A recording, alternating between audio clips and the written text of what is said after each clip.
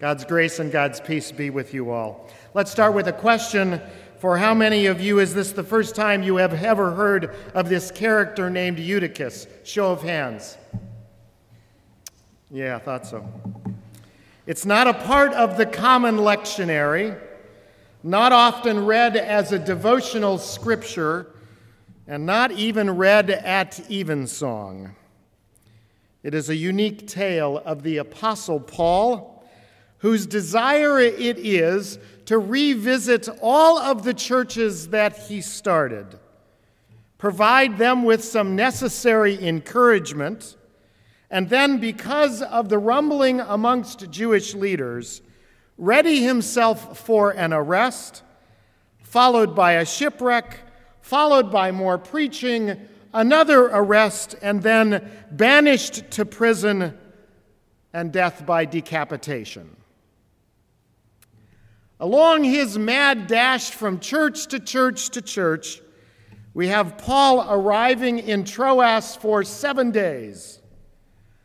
On the first day of the week, Paul has this extended conversation with church members. Some may call it the longest sermon ever preached. But the Greek translation of the word about Paul's moment with these members is that it's more dialogue than monologue. This is not just any conversation.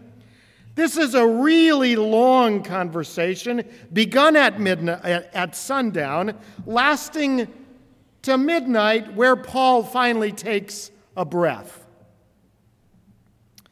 During the conversation, there is this young man named Eutychus, and either overcome by the fumes emitted by the candles lit, or too tired of listening to a long-winded preacher, Eutychus falls asleep, loses his balance, falls out of a window and down 3 floors onto the ground, dead. I'm sure there was a loud gasp heard, and this is the moment at which Paul takes his first breath.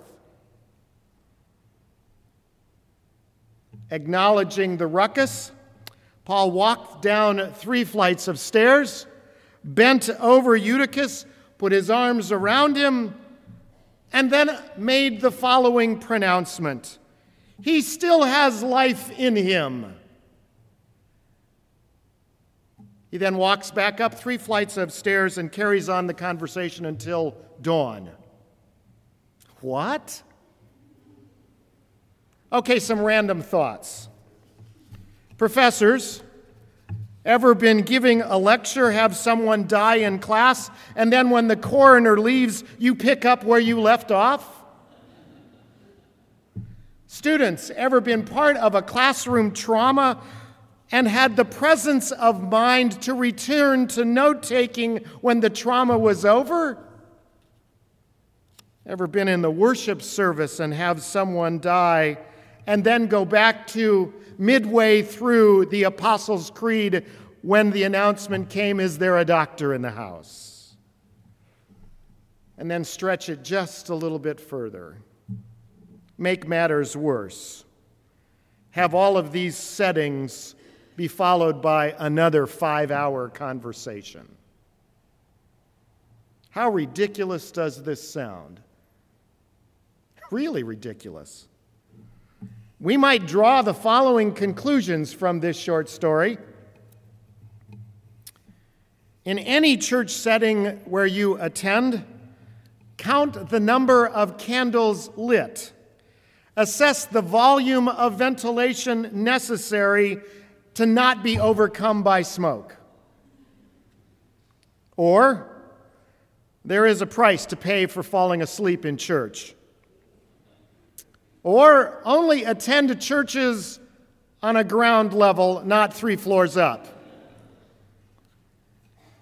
Make sure, if you're a bit drowsy in church, be seated between 2 people who have committed themselves to catching you before you fall. And while many churches print the start time of a worship service, you may want to ask the follow-up question, when will we be done? Cute though this text might be, why choose this one for the ending of the chapel season, trying to sum up the calendar year and tie a neat ribbon around this banner word called grace? Why this text? Because of verse 10. But Paul went down, bending over him, took him in his arms and said, "Do not be alarmed, for there is still life in him." We come to the end of the year, finals week, the season of banquets here at CLU, Honors Day convocation, baccalaureate, commencement times 2, 20-page papers to be read in earnest by our faculty so grades can be submitted, accounts settled, students wandering off to sign off with this department and that, each and every department on the campus in sharp focus of the rituals of ending, spending countless energy and hours devoted to these last days. Visiting with students and faculty and staff alike, this is a long and fast race from spring break to this week. And there isn't much energy left, as I see it. Monday night, after late night breakfast, at 11:30 p.m. until 1 a.m., 12 seniors sat in our living room. It was another item on their bucket list of things to do before they're done here at CLU. Melissa and I put together some dessert and trusted there would be conversation. We also conjured up a set of questions should the conversation fail a little bit. There was energy with these folks as they walked in through our front door, but to a person, the stories of exhaustions echoed around our kitchen and living room. During a lull in the conversation, and there were a few, we asked a set of questions. Since your arrival at CLU, who have you not had a conversation with because you were too intimidated? Responses flowed, albeit haltingly. And then, who have you had a conversation with that just plain surprised you? And the conversation took off.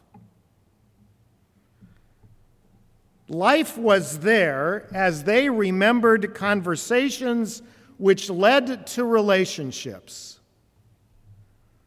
Life was in them as they detailed connections and friendships, moments of deep joy, hope for conversations yet to come. So what does Eutychus have to do with Last Chapel? Have to do with a living room full of seniors? Have to do with the grace of God?